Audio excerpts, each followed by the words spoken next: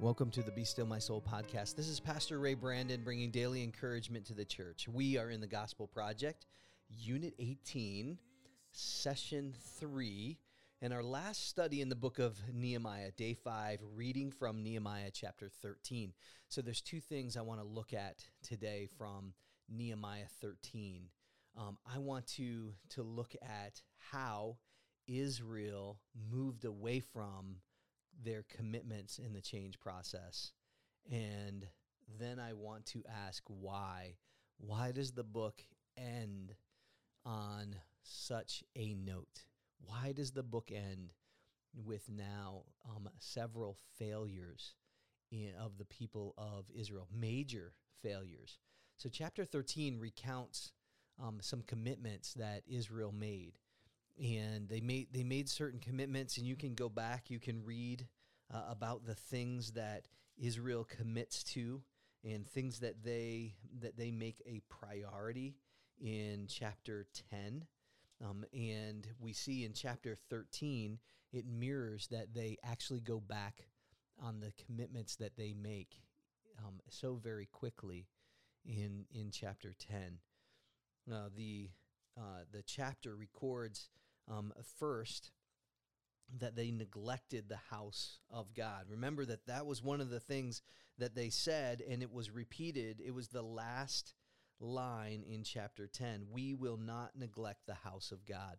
The neglecting of the house of God came in the form of the leadership there in the temple, using the house of God for their own gain and their own benefit. And Nehemiah was back with the king, and he comes back and he finds out that the house of God is neglected. These three things ought to tell us something about who we are and about our tendencies as individuals, as a church. That if God is recording these things, and then we're seeing these commitments, and then we're seeing a quick reversal of these commitments, and it was the neglect of these things that they were in slavery in the first place. This ought to raise some alarms and red flags and say, hey, we cannot neglect these things. And they did not treat God's house in the way that it should be treated. They didn't treat worship in the way that it should be treated. So you can look at the example here that these leaders were simply feeding themselves. This one particular leader, Elishab, was making a place for him, a chamber inside the temple. It became something for himself. And so often we make worship about ourselves and for ourselves. And this was an absolutely heinous thing. He was making that which was holy profane for simply his own self-gratification.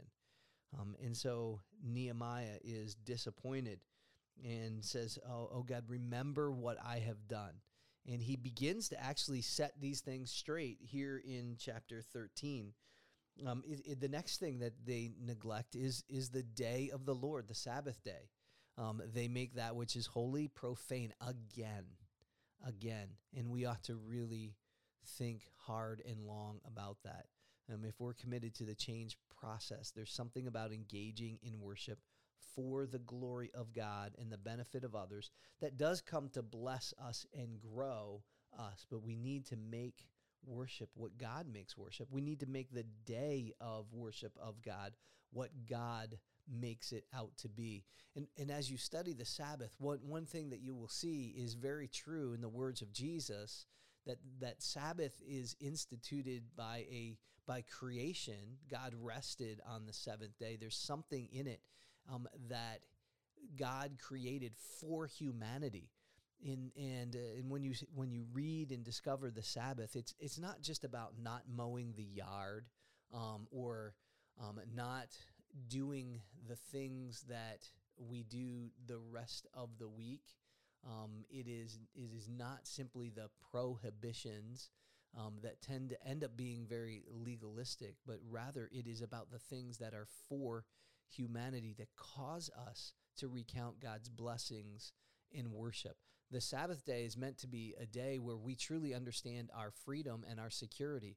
Our freedom in God and our security is from God, so that no matter what, we are taking a day aside to cease from work and activity that we fill the rest of our week with. And we ought to have deep convictions about this. We ought to have deep convictions about the things we do and do not do on the Sabbath, in order that we are spiritually refreshed, that our relationships with one another, especially in our families, are renewed, and that we are physically refreshed. For some of us, being physically refreshed means being able to take that walk and just be outside, because we're stuck in our cubicle or our warehouse the rest of the week. And so it's recreating, but it's recreating in a different way. It's recreating in a way that's different from playing on the local softball league or in the soccer league. It's recreating in a way to the glory of God. So I would say if and again, I leave this to your conscience, but if there's a schedule to it that demands attendance, if there's a schedule to it that runs throughout the rest of the week, if it's not something that's optional, then it probably isn't a Sabbath activity. We really need to be flexible. You might say, well, what about church? Well, church is at the very center. The worship of God is at the very center. And so to make worship optional, to make church optional, and I would say even in our day, if you can come to church, if you're going and shopping at Home Goods, but church is too much of a risk because of COVID, I would say that candle is probably not the risk you need to be taking, or that throw pillow. It's probably that you need to be in the worship of God. That's far more beneficial. Forgo the candle and the throw pillow and give God glory by being in his presence and with his people on Sunday. So let us not neglect the house of the Lord in proper worship, and let us make the Sabbath holy. But there's a third violation here, or a lack of commitment to the change process, and that comes in unholy relationships. And we saw that it was the capstone of this was the giving of marriage, the partnering with those that represented other gods and a system of the world. And they had said this was actually the first thing, that they would not give their sons or their daughters to be married to those that they call foreign, that subscribe, that bowed down to other gods, but they had been going back on that. And our relationships really influence how we view the world around us, who we partner with, and who we influence and what we allow to influence us. And we ought to, as we come to chapter 13, really look at that for ourselves, for our families. Now, this is not a call to isolationism, but it is a call to formationism. What is forming us? What is shaping us? What is shaping us so that we can shape others? And a partnership with those things that are ungodly will never help us form others. If we are partnering with that, it will cause deformation of who God is and what he is represented in our life and in our family and in our church. And so we cannot have those kinds of relationships. So we have to be really wise and very careful of how we are relating to people in the world and how we are partnering with people in the world, so that Christians become a strong force for shaping the world after God's good nature, after God's good law, after God's good grace. So here we see this going backwards. So we have to ask why in these next few seconds here. Why does it end this way? And it's simply this, is that the wall and the temple worship being established are not the end of the story. It causes us to yearn for Jesus. For it's the gospel of Jesus and his complete work. Nehemiah did the work that led to worship, but without the Savior, worship will always be imperfect. It's only in Christ that we are perfected. Why? Because he actually does the work that leads to worship. And what was that? He led a perfect life. He died a savage death. He rose again on the third day. He died in our place so that we would be perfected, that his sacrifice would be sufficient for the forgiveness of our sins. Nehemiah ends on a down note, but it ends also on a hopeful note.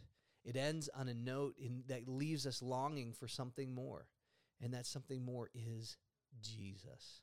For it's Jesus and Jesus alone who completes us, who is the one that is sufficient. And that as we look to him, Jesus, that ought to lead to a greater commitment to the change process in our lives so that he might be worshiped in him alone. Will the Lord bless you and keep you and make his face to shine upon you and be gracious to you. The Lord turn his face towards you and give you peace. Amen.